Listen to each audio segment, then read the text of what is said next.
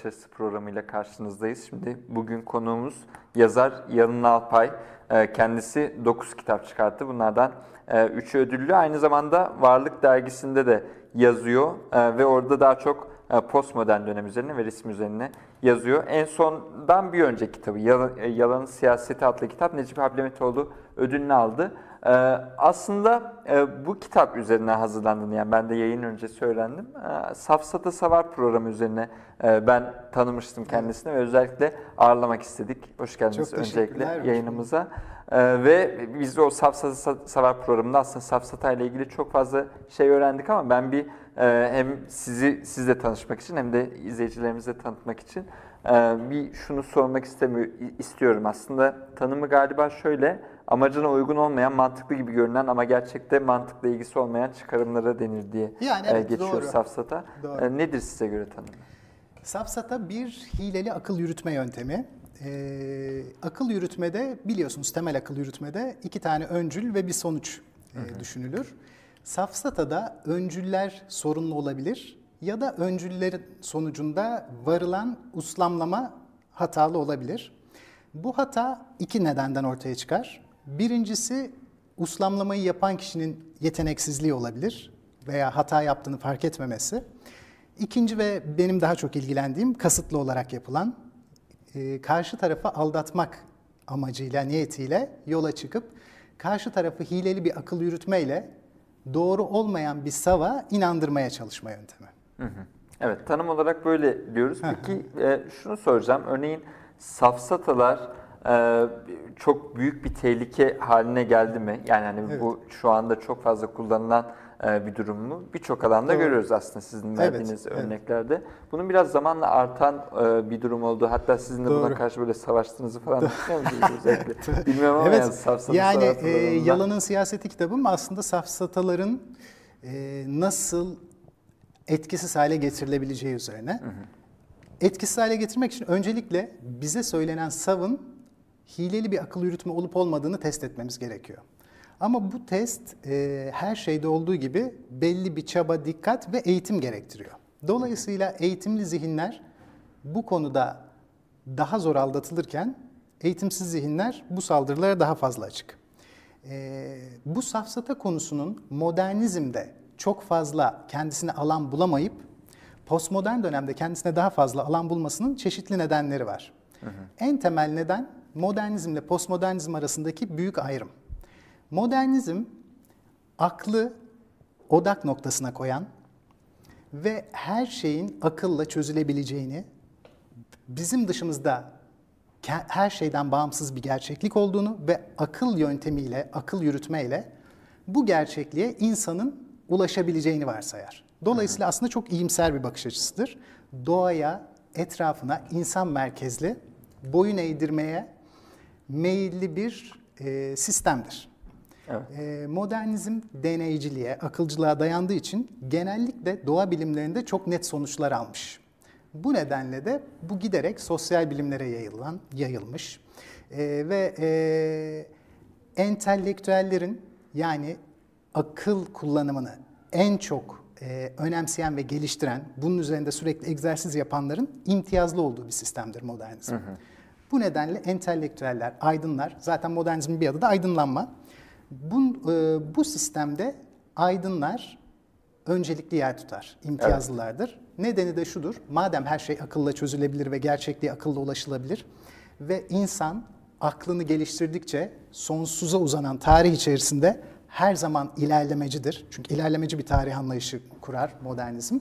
O zaman belli bir aşamadan sonra bir yeryüzü cenneti tasavvur eder modernizm. Son derece iyimserdir. Şimdi postmodernizm ise paradigma değişiyor. Paradigmadan çok kısaca paradigmayı söyleyeyim. Paradigma Kuhn'un bir terimi. Şöyle düşünüyorlar. Foucault'un da çok benzer bir terimi var, episteme diye. Bu ikisi birbirinden birazcık farklılar. Ama şu an bir televizyon programındaki dar zamanı gözeterek ikisinin çok benzediğini düşünelim. Bu iki görüş bilimin aslında modernitenin iddia ettiği gibi ilerlemeci bir şekilde değil, kesintilerle ilerlediğini düşünür. Yani çeşitli zihinsel, etrafımızı algılamak için ruhsal ve zihinsel olarak zamanın ruhuna uydurduğumuzu kendimizi, zamanın ruhunun da bizi etkilediğini düşünür ve bir görüş paradigmanın dışına taşmışsa o görüş yokmuş gibi sayılır. Örneğin şöyle diyelim ki modernizmin tarih paradigmasında başlangıçta siyasetçiler önemliydi. Evet. Halktan kişiler önemli değildi. Halktan kişiler üzerine yazı yazılmazdı.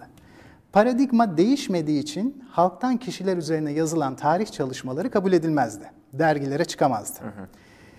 Bunun gibi diyelim ki kanser araştırmalarında bugünün paradigması olan bazı şeyler ve mesela sigaranın zararlılığı. Daha önce sigaranın zararlı olmadığına dair bir sürü makaleler yayınlanmıştı. Paradigma ona göreydi. Bugün bu paradigma kırıldı. Şimdi şuna getireceğim. Modernizm paradigması kırıldıktan sonra paradigma kırılmadan önce nasıl her şey modernizmin aklına göre tasarlanmışsa paradigma kırılır kırılmaz bir anda her şey yeni paradigmaya göre tasarlanmaya başlanır. Dolayısıyla bir anda bir kopuş gerçekleşir. Yani çok da böyle kökenler evrimsel bir şekilde ilerlememiş olur. Bu dönüşüm 60'larda meydana geliyor, postmodern dönüşüm. Evet. Ve bu dönüşümle beraber hayatı anlamada ve kavramada aklın yetersiz olduğu savı bir yeni paradigma kurarak, eskiden de bu görüş vardı ama paradigmayı kuramıyordu. Dolayısıyla bu görüş hep dışlanmış, sınırın, çeperin dışında kalmıştı. Bu görüş ilk defa ana akım olmaya başlıyor ve paradigmayı bu şekilde kurduğu zaman, ki bu muhafazakar görüşle çok yakın bir teması vardır. Muhafazakarlık için ve postmodernizm için ortak özelliklerine antimodernistler. Antimodernist görüş için modernitenin söylediğin aksine akıl dünyayı tek başına çözmek için yetersizdir. Hayat çok karmaşık ve gariptir ve bu sadece rasyonel bir düşünüşle kavranılamaz. İdrak gerekir, başka şeyler gerekir. Bir sürü şey gerekir. Muhafazakarlığın buna bir çözümü var kendince. Diyor ki bir dönem öncesine gideriz. Muhafazakarlık çok geri gitmez. Sadece bir dönem öncesine gider her zaman. Bir dönem öncesindeki toplumsal işlevselliğini kanıtlamış olan kurumlara dayanırız.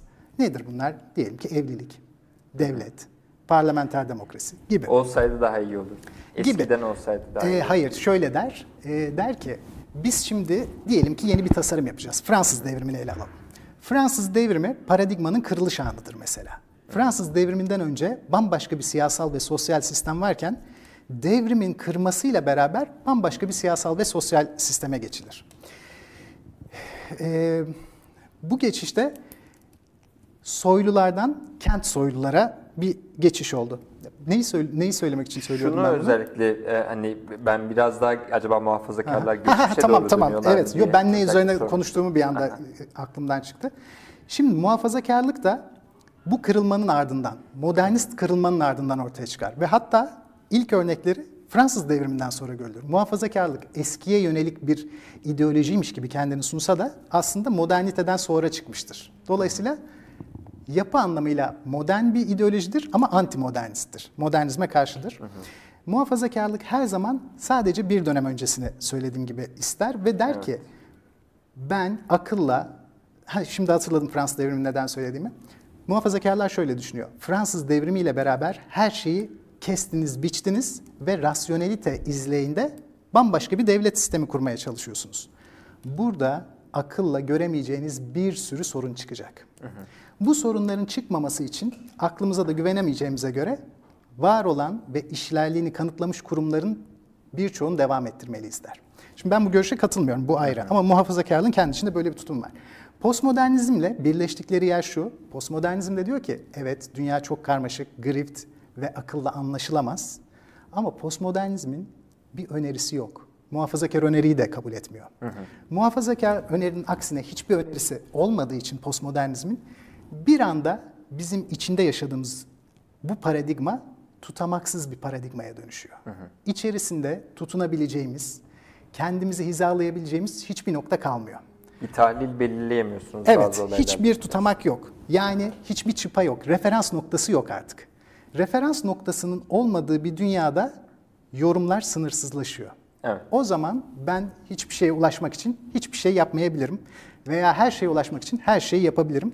Ve bu yaptıklarım arasında ya da düşündüklerim arasında hiyerarşik bir sınıflandırma olamaz. Bu 60'lardan sonra mı özellikle? 60'lardan sonra artan bir süreç oldu. Şimdi sorunun ne olduğunu söyleyeceğim ve safsatayla bağlantısının ne olduğunu. Artık akıl bir şeyleri çözemiyorsa entelektüellerin imtiyazı kalmamış oluyor.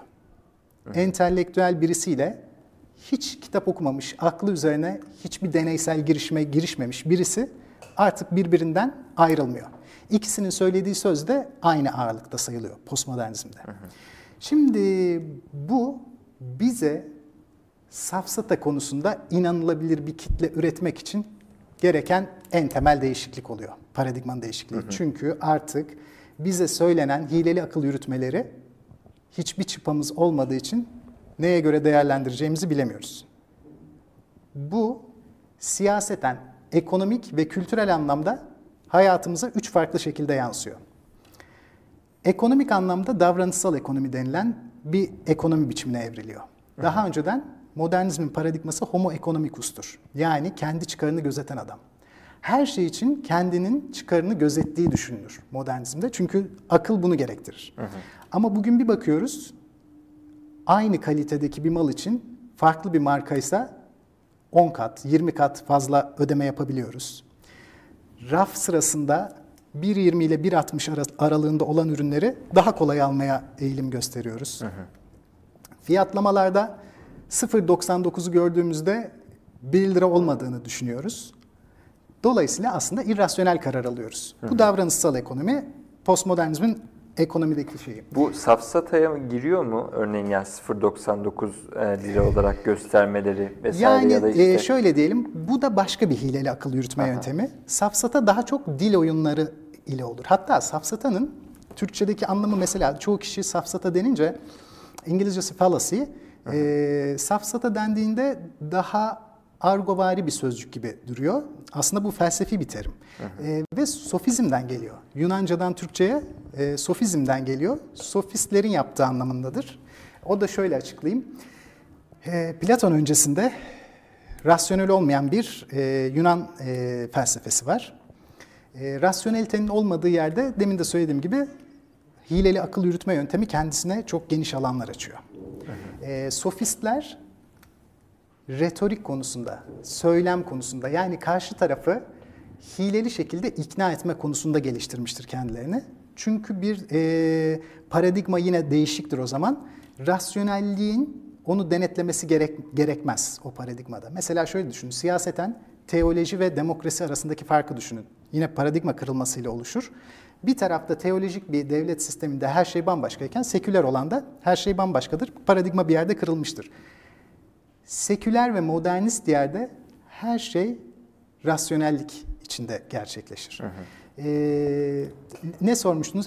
Ben şeye devam ediyordum. Evet. Ekonomiyi anlatmıştım postmodernde. Kültürde popüler kültürdür. Popüler kültür kapitalist ekonomiyle yani serbest piyasa ekonomisiyle sanat ve kültür yaşamının melezlenmesidir, bir araya getirilmesi.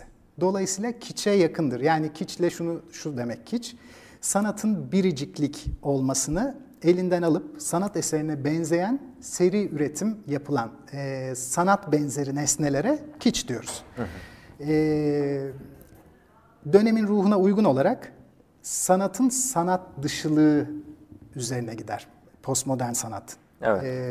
Yani şimdi safsataya döneceğim için çok açmayacağım. Ama özetle şöyle diyelim. Varol gibi zaten hazırda bulunan veya Duchamp gibi hazırda bulunan varlıkları kavramsal olarak dönüştürmeye sıçrayan ve bildiğimiz geleneksel sanatsal anlamda Rönesans sanatından uzak bir şekilde resmi veya heykeli nesnesine son derece benzer bir şekilde yapmak zorunda kalmadan nesnenin kendisiyle oynayarak yani bir pisuvarı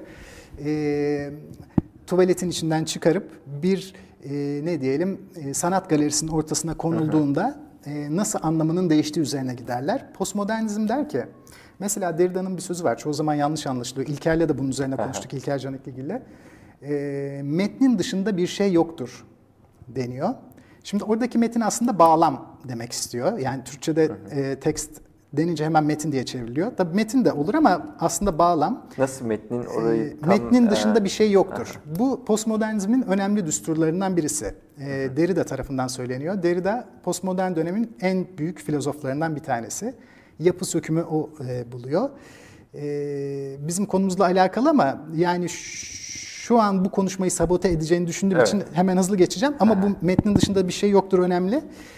Metnin dışında bir şey yoktur, bağlamın dışında bir şey yoktur anlamına geliyor. Bir sanat eseri bağlamından koparılıp, özür dilerim, bir hazır nesne bağlamından koparılıp sanki bir sanat eseriymişçesine o bağlamın içine bırakılırsa nasıl da sanat eseri olabiliyor, Duchamp onu gösteriyor. Varol de benzer şeyler yapıyor. Marilyn Monroe'nun resimlerini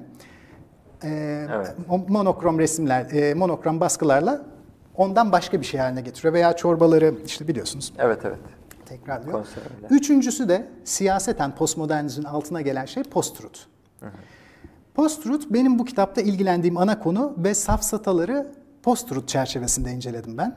Post-truth'u Türkçe'ye nasıl çeviririz? Türkçe'ye çevrilmesinin sorunlu olduğunu düşünüyorum ben ve kendi çevirimi şiddetle savunuyorum, arkasında duruyorum.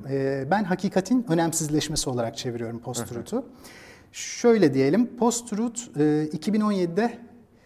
2016'da Oxford Dictionary tarafından yılın sözcüğü seçildi. Yine aynı yıl Almanya'da da Alman Dil Kurumu tarafından yılın sözcüğü seçildi.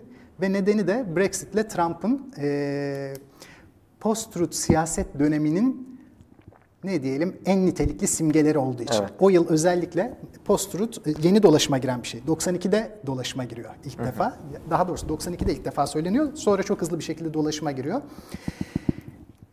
Post'taki çoğunlukla sonrası anlamına gelir Türkçe'de. Ama Oxford Dictionary'nin de post-truth kelimesinde özellikle altını çizdiği üzere buradaki anlamı biraz daha gelişmiştir ve nitelediği şeyin alakasızlaşması ya da önemsizleşmesi anlamına gelir. Yani truth'un önemsizleşmesi, truth'un alakalısızlaşması. Şimdi truth'ta da bir çeviri problemi var. Post'u sonrası diye çeviriyor Türkçe'de çoğu kişi. Dolayısıyla burada sonrası anlamına gelmiyor. Önemsizleşmesi anlamına geliyor. Truth'a gelince iki tane çeviri görüyoruz en çok. Biri gerçek diye çeviriyor, birisi hakikat. Truth gerçek değil, çok sorunlu bir çeviri bu. Gerçekle hakikat arasında önemli bir fark var. Nasıl? Gerçek bizim zihnimize hiçbir gereksinim duymadan bizden bağımsız olarak dışarıda var olduğunu varsaydığımız şey. Hakikat dışarıdaki o gerçekliği zihnimize atışımız. Zihnimdeki iz düşümü. Dolayısıyla ikisi arasında ciddi bir fark var. Birisi bilince ihtiyaç duyuyor, birisi duymuyor. Truth kesinlikle hakikat anlamına geliyor. Türkçe'de doğruluk olarak da çevriliyor ama doğruluğu true ile karıştırabilirler diye özellikle hakikat demek istedim. Böylece post-truth hakikatin önemsizleşmesi diye çevirebileceğimiz bir şey. Şimdi siyaseten hakikatin önemsizleşmesi ne demek o zaman? Şöyle bir yanı var mı aslında? Siz biraz Trump ve özellikle Brexit'ten örnek verdiniz bu konuyu söylerken. İşte biz normalde yani güncel siyasette konuşurken bunu daha çok aşırı sağın yükselmesi diye çok böyle doğru. Bir endişe olarak hatta çok doğru çünkü söyleniyor. Ay sözünüzü kestim. Yok buyurun. Çok doğru. Hatta demin ben de bir hazırlık sahnesi yapmak istedim. Muhafazakarlık ve postmodernizm arasında önemli bir benzerlik var demiştim. Özdeş değiller ama önemli bir benzerlik var. Postmodernizm bu benzerlik sayesinde muhafazakar ve popülist muhafazakarları destekleyen bir ortam sağlıyor. Genellikle post-truth era diye geçiyor siyaseten. Yani hakikatin önemsizleşmesi dönemi. Şimdi burada ilginç bir durum var. Teknoloji beklenmedik bir şekilde modernizmi değil, anti-modernistleri destekliyor. Şimdi bunun ama baştan böyle olacağı anlaşılamamıştır. Çok kısa özetleyeceğim şimdi. Bilgi, insanlar ilçelerinden çıkıp farklı şehirlere gitmeye başlamalarından itibaren dolaylı olarak elde edilen bir şeye dönüştü. Ne demek istiyorum bununla? Şimdi 18. yüzyıla kadar, hatta 19. yüzyıla kadar insanlar nerede doğdularsa orada öldüler. Çünkü şehirler arası yollar yoktu, sağlık durumları buna elverişli değildi, taşıtlar yoktu, haydutlar vardı. Ekonomi, serbest piyasa ekonomisi tabii ki 1600'lerde başladı ama öyle beklediğimiz gibi gelişmedi. Dolayısıyla insanlar kendileri için üretim yaparlardı, pazar için değil. Bu da onların kendi doğdukları yerden ayrılmalarını gerektirmeyen bir hayat düzeni kurmuştu. Evet. Bu insanlar kendi hayatlarını kurdukları teritoryal, coğrafi bölgeden hiç ayrılmadıkları için bütün bilgiyi dolaysız olarak elde ederlerdi. Mesela biz Onur Bey'le nasıl tanışmışsak, biz birbirimize yüzümüzü gözümüzü bilerek tanışmış oluyoruz. Yan komşumu öyle tanıyorum. Ekinin nasıl yapılacağını yüz yüze biliyorum. Toprağın yerini biliyorum. Belediye başkanını ya da muhtarı seçeceksem onu kişisel olarak tanıyorum. Hayatıma ilişkin çektiğim bütün veriyi kendi gözlerimle, kulaklarımla, duyularımla elde ediyorum. Evet. Birincil. Hiçbir aracı yok. Ama bir sonraki aşamada, yani kentler arası ticaretin başlamasıyla, bölgeler arası geçişkenliğin başlamasıyla bir sorun ortaya çıkıyor. Artık bu köyden sadece bir kişi dışarıya çıkıyor ve geri geliyorsa, diğer köyde ne olup bittiğine dair bize dolaylı bir anlatı hayatımıza dahil oluyor.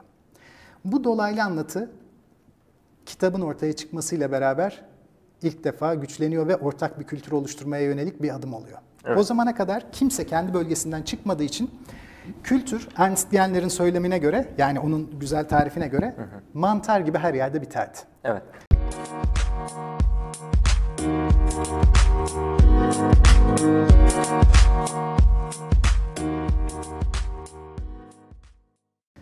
Burada önemli şey şu, kitap ilk defa insanlara bir model sundu. Şimdi modernizm her zaman standartlaştıran ve bir model sunan, çünkü akıl yolunun tek olduğunu düşünen, bunu yakalandığı an onun bir standarda dönüştürülerek model oluşturulması ve herkesin o modele göre davranmasını bekleyen bir yapı. Şimdi kitap bölgeler arasındaki dilsel lehçe farklılıklarını yavaş yavaş erozyona uğratmaya başladı. Köyler arasında çok ciddi lehçe farklılıkları vardı, çok yakın bölgeler arasında. Kitap onlara aşık olunduğunda erkek kahramanın nasıl davranması, kadın kahramanın nasıl davranması, aileler sorun çıkarıyorsa bu sorunların üstesinden nasıl gelineceğine dair. Çünkü ilk çıkan kitaplar romans aslında. Evet. Yani. Bunlar hakkında, hepsinin hakkında çeşitli modeller sundu insanlara. Ve insanlar hem ortak bir dil çerçevesinde birleştiler, hem de çeşitli modeller, hayata uygulanacak çeşitli modeller sayesinde birbirlerine yakınlaştılar. Birbirlerini hiç görmeyen insanlar bunlar ama. Buna bir sonraki adımda, bir de şöyle diyelim, kitap okumak o zaman aslında ciddi entelektüel bir faaliyet. Çünkü okuma yazma oranları çok düşük. Okuma bilenler yüksek entelektüel sayılırdı. Dolayısıyla kitap yüksek entelektüelleri birleştiriyordu. Kitap her zaman tek bir tema üzerine yazılırdı ve tema rasyonel olurdu. Başıyla sonu arasında rasyonel bağlantılar olurdu. Buna bir süre sonra gazete eklendi. Gazetenin eklenmesi bölgeler arası geçişkenliği arttırdı. Çünkü diyelim ki Fransa'dan örnek verelim. Lyon'daki bir beyefendi gazetesi veya hanımefendi gazetesini açtığında başkent Paris'te olup bitenlerden günü gününe haberdar olmaya başladı. Sokaktaki cinayetlerden, parlamentoda olup bitenden. Dolayısıyla artık Paris onun için bir veri. Ama nasıl bir veri? Dolaylı bir veri. Kendi gözüyle görüyordu ya eskiden, ama artık kendi gözüyle görmüyor. Bir medya dolayımı aracılığıyla bilgileri ediniyor. Bu hem onların dünyalarını genişletti, hem de hayal güçlerini genişletti. Çünkü imgelerindeki Paris hiçbir zaman o değildi. Evet. Her zaman bir dolayımla gelen Paris, hangi gazeteyi okuduğunuza bağımlı olarak değişen bir Paris'ti. Ve Paris'in çoğu zaman en güzel imgeleriydi. Gazete, kitabın o tek bağlamlılığını, rasyonel bağlamlılığını kırdı. Çünkü gazeteyi açtığınız zaman burada kocaman bir siyaset haberi görürsünüz. Hemen aşağısında bir adli olay, burada bir kültürel olay. Gazete parçalıdır. Okumayı bitirdiğinizde bugün ne okudun dendiğinde hemen yanıt veremezsiniz. Üst üste gelen parçalı yapı sizin rasyonel izleyinizi biraz kırar. Ama şöyle diyelim, rasyonellikten kopmamıştır gazete. Aksine dediğim gibi uzak bölgeler arasında hızlı haber almayı sağlar o dönem için özellikle. Birkaç gün sonrası bile olsa o dönem için muhteşem bir şey. Çünkü şöyle örnek verelim. Fransız devrimi gerçekleştiğinde güneydeki kent olan Lyon 3 ay sonra haber almışken Amerika'daki Boston 15 günde haberdar olmuştu. Neden? Çünkü yol yok karada ama Boston'a limanla gemiler gidebiliyor. Dolayısıyla mesafe olarak çok uzak yerler haberdar olabilirken yakın yerler olamıyordu. Gazete bunları aşmaya başladı çeşitli şekillerde. Ve gazete okuru kitap okuruna göre entelektüel olarak biraz daha aşağı seviyedeydi. Dolayısıyla kitle iletişim aracının, yani bize dolayımlı bilgi veren aracın, daha önce yoktu kitaptan önce. Bu aracın birazcık seviyesi düştü ama etki alanı genişledi. ve kitabın dışında bir zamansallık da kattı. Eş zamanlı olarak bunları yaşıyoruz hissi. Bu bir süre sonra ulusçuluğu doğurdu. Şimdi biz konumuz olmadığı için girmeyeceğim. Evet. Üçüncü aşama radyo. Radyo okur yazar olma bariyerini kaldırdı. Artık okuma bilmek gerekmiyor erişmek için. Hala okuma yazma oranları düşük. Böylece radyo daha geniş bir kitleye hitap etme şansı buldu ve dedelerle çocuklar da buna dahil. Böylece program kalitesi yani içerik kalitesi biraz daha düştü. Çünkü daha geniş bir kitleye seslenmesi gerekiyor. Bu kitabın, başta çıkan kitabın rasyonel yukarıdalığını birazcık aşağı indirmiş oldu. Sondan bir önceki darbe televizyonla geliyor. Televizyonla birlikte artık görsellik de işin içine girdiği için görsellik çoğu kez rasyonel düzeneyi bozar.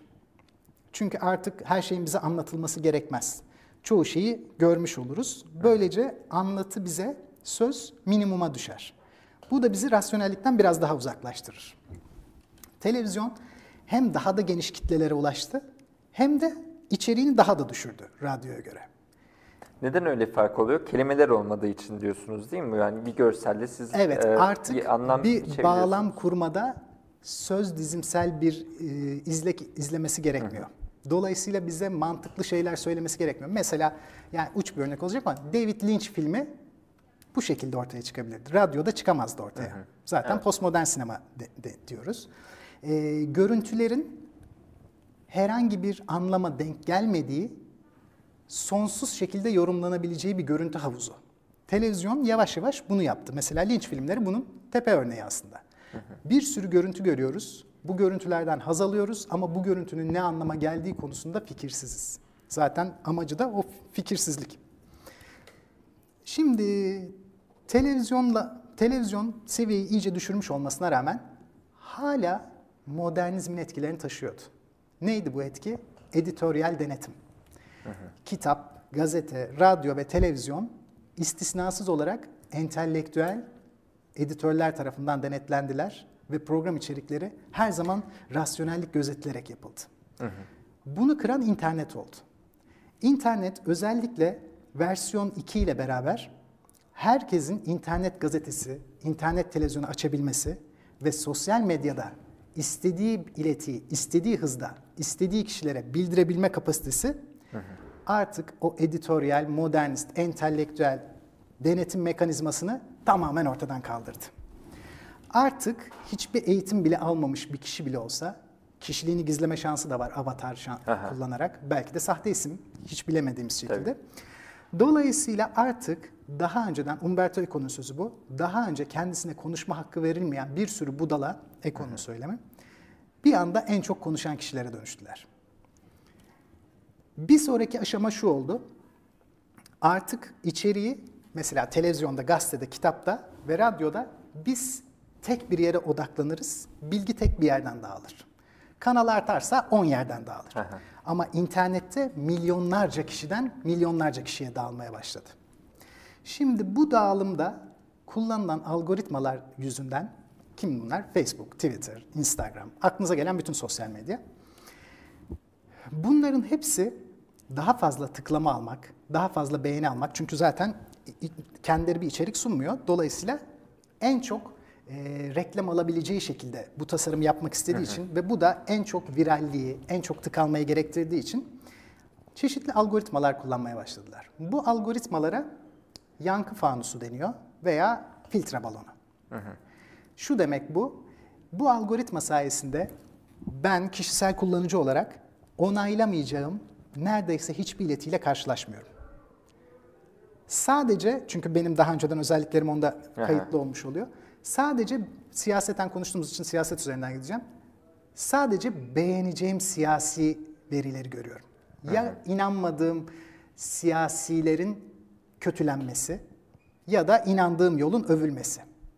Dolayısıyla hep bu iletilerle karşılaşıyorum. Olur da aradan bir ileti sızarsa algoritmaya rağmen onu da troll olarak düşünüyorum ve görmezden geliyorum.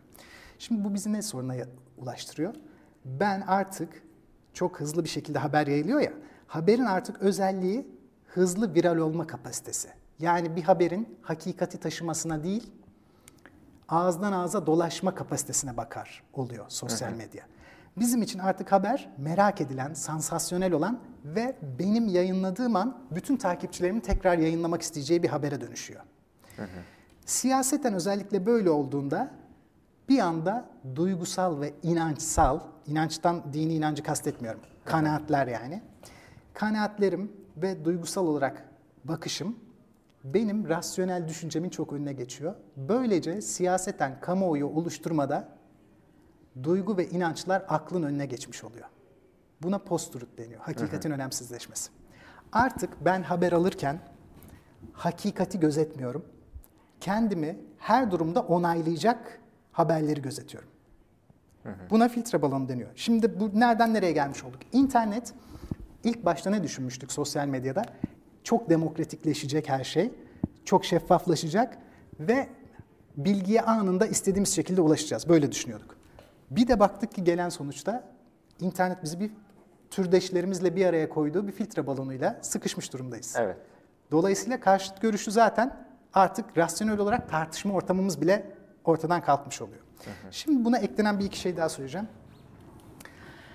Entelektüellerin imtiyazlarının ortadan kalkmasıyla birlikte daha önceden baskılanan entelektüel olmayan kesim, yani geniş halk kitleleri ilk defa bir özgüven kazandılar siyaseten. Artık kendi düşüncelerinin de daha önceden kendilerine baskı kurduklarını düşündüğü modernist entelektüeller kadar önemli olduğunu. Mesela bu örneği daha önce de bir yerde söylemiştim. Eskiden bu kesim derdi ki, ben Türkiye için söylüyorum mesela, ben İbrahim Tatlıses dinlerim ama nitelikli olanın opera olduğunu biliyorum ama ben opera dinleyemiyorum derler. Şimdi bugün gelinen noktada kazanılan o özgüvenle birlikte İbrahim Tatlıses harikadır, opera berbattır. Yani artık kendi yaşadığı kültürüne inancı ve güveni tam, sonsuz. Bunu kendisine sağlayan bir iktidarla karşılaştığı an bu kitle o iktidarla artık organik veya bir siyasetçiyle o siyasetçiyle organik bir bağ kurmaya başlıyor. Hakikatin önemsizleşmesi dönemi bu siyaseten. Yani artık ekonomi, dış siyaset, kültür politikaları bunların başarılı olup olmamasının hiçbir önemi yok. Yolsuzluk var mı yok mu hiçbir önemi yok. Çünkü geniş kitle diyor ki ilk defa ben siyaseten adam yerine konuluyorum. Birinci sınıf vatandaşlığa yükseldim. Birinci sınıf vatandaşlığını hiçbir şartta geriye vermeyeceği için bütün ülkelerde postmodern dönemde hızlı bir şekilde popülist iktidarlar, popülist siyasetçiler iktidar olmaya başlıyor. Trump örneği mesela Amerika'daki bu örnek. Türkiye'de Erdoğan örneği böyle. Evet. Rusya'da Putin böyle ve böyle de olacak. Bu şekilde devam edecek. Peki şimdi şuna geçelim. Aslında kitap üzerinden tamam. de sizin Safsataya mı birkaç tane geçeceğiz? örnekleriniz vardı. Çok yani geniş bir şekilde anlattınız. Tamam, nasıl bu sürece doğru geldiğimizi. bir Birkaç tane örnek okuyayım. üzerinden Tabii. anlatsak çok daha iyi olur. Safsatadan bahsetmiştim. Safsatanın post-truth'taki kullanılışı, yani hatırlamaları için tekrar söylüyorum. Hileli akıl yürütme yöntemi demiştim.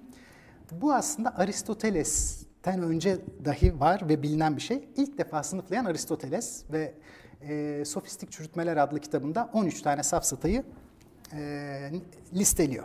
Daha sonra retorik kitabında bunu arttırıyor ve yüzyıllar boyunca bu safsataların sürekli yenileri ekleniyor. Evet. Şimdi size bir iki tane örnek vereceğim. Bir tanesi siyaseten siyasetçilerin en çok kullandıkları olarak ve örnek de vereceğim. Önce teorik olarak anlatacağım, sonra örnek vereceğim. Mesela bir tanesi indirgemeci yaklaşım. Buna bostan korkuluğu savı da deniyor. Şimdi bu hileli akıl yürütmede, bostan korkuluğu hileli akıl yürütmesinde karşı taraf size bir tez ileri sürüyor, siyaseten diyelim. Siyaseten bu tezle başa çıkamıyorsunuz, rasyonel olarak. Ama kitleler karşısında da galip çıkmanız gerekiyor. Küçük bir hileli akıl yürütmeye başvuruyorsunuz. Şöyle özetle, karşı tarafın savını o savın gerçekliğinden çıkarıp onun bir karikatürüne dönüştürüyorsunuz. Bu bostan korkulu oradan geliyor. Yani bir korkuluğa dönüştürüyorsunuz insanı ve sonra o korkuluğa saldırıyorsunuz. Ve bunu hızlı bir şekilde yaptığınızda kitleler inanıyor. Şimdi bir tane örnek okuyacağım mesela. hükümetin gerçekleştirdiği çeşitli internet kısıtlamaları karşısında vatandaşların verdiği tepkileri ve gerçekleştirdiği yürüyüşleri hükümetin müstehcen yayınlar için Taksim'e çıktılar şeklinde karşılaması. Şimdi burada olan olay ne? İnternet, işte biliyorsunuz bir sürü yasaklı site var. İnsanlar demokratik haklarını kullanmak için sokağa dökülüyorlar. İstenilen nedir? Habere ulaşma, kendini ifade edebilme. Demin söylediğimiz bütün zararlı şeyler de içine dahil. Bunları yapabilme, erişebilme, bütün dünyanın eriştiği o sanal aleme erişebilme. Faturalarını ödeme, her şey var yani bunun içinde. Hükümet bu sava karşı rasyonel bir sav üretemiyor. Çünkü haklılık bariz burada. Bunu nasıl karşılıyor kendi kitlesini konsolide etmek için? Bu insanlar internetten pornografik görüntüler izliyor. Pornografik haklarını korumak için sokağa dökülüyorlar. Evet, ahlaksızlar gibi. Evet, şimdi ne olmuş oldu? İnsanı bir korkuluğa çevirdi ve karikatüre çevirdi ve o karikatüre saldırdı. Ama bu bir tartışma ortamında yapıldığında kişiler bu savın doğru olduğunu düşünüyor. Bir ikinci örnek veriyorum, homonim diye. Çok az zamanımız kaldı. Öyle mi? 5 dakikalık bir zamanımız kaldı. Tamam, birkaç tane yetiştiririm. Mesela homonim ilginç. Yapayım. Homonim eş sesli safsata. Burada karşı taraf size yine bir savla geliyor. Karşılayamıyorsunuz. Bunu bir dil oyunuyla çevirmeniz lazım. Genelde şöyle yapılıyor bunda. Savın... Hiç örneği vardı. Evet, onu vereceğim. Evet. Onu vereceğim. Savın içerisindeki sözcüklerden birini seçip o sözcüğün itibarsız bir eş seslisiyle karşılayarak karşı tarafı zor duruma düşürme. Mesela ekonomik durum, makro göstergeler iyice bozulduğu bir dönemde Fitch not kırmıştı. Bir bakana soruldu. İşte neden böyle, durum nasıl, ekonomimiz düzelecek mi? Cevap şu, Fitch yine Fitch'liğini yaptı. Şimdi burada Fitch'le Türkçedeki argo bir kelimenin eş ses benzerliği kullanılarak böyle bir cevap veriliyor. Ama karşısında kitle şöyle diyor. Harika söyledi, işte yerle bir etti adamları. Şimdi burada halbuki rasyonel hiçbir şey yok, hiçbir ifade yok. Sorunların hiçbirine dair bir çözüm önerisi yok. Getirilmiş bir yanıt bile yok. Ama ne oluyor? Kitleler karşısında siz puan kazanmış oluyorsunuz. Mesela rakibi sizi suçladığı şeyle suçlamak. Bu hilede size bir sav geliyor, bir suçlama. Siz suçlamanın içeriğine dair hiçbir yanıt vermeden suçlamayı tamamen karşı tarafa çeviriyorsunuz. Mesela örnek olarak ne yazmışım? Bize demokrat değilsin diyorlar. Neymiş efendim? Biz diktatörmüşüz. Kusura bakma ama biz demokratin daniskasıyız. Diktatör arıyorsanız gözlerinizi kurucularınıza çevirin. Diktatörün tanımını orada göreceksiniz. Şimdi kendisinin diktatör olup olmadığına, bu sorulan kişi, kendisinin diktatör olup, bu kurmaca bu arada, ben yazdım. Diktatör olup olmadığına dair hiçbir görüş veya veri veya bir ikna edici söylem üretmiyor. Ne yapıyor? Tamamen karşıya çeviriyor. Bu kitapta 48 tane yayınlamıştım. Örnek var. Evet, siyasetten. Hepsi. Var mı zamanımız? Bir iki tane daha okuyabilirim. Var zamanımız galiba. Bir iki üç dakika. Bir tane çok komik bir tane var, onu söyleyeyim size. Tamam. Ama yani şunu da söylemek lazım.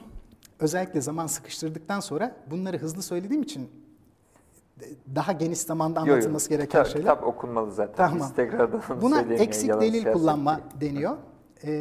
Eksik delil kullanmada savınızı gerekçelendirirken sava dair her şeyi söylemiyorsunuz. Bir kısmını saklıyorsunuz. Çok güzel bir örnek okuyacağım. Bunu Alev Alatlı'nın kitabından almıştım bunu.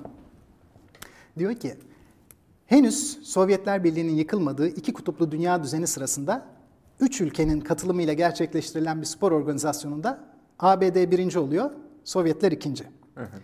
Organizasyon sonuçlarını Sovyet gazeteleri şöyle yazıyor. Sovyet Rusya spor yarışmasında ikinci oldu, Amerika sondan üçüncü.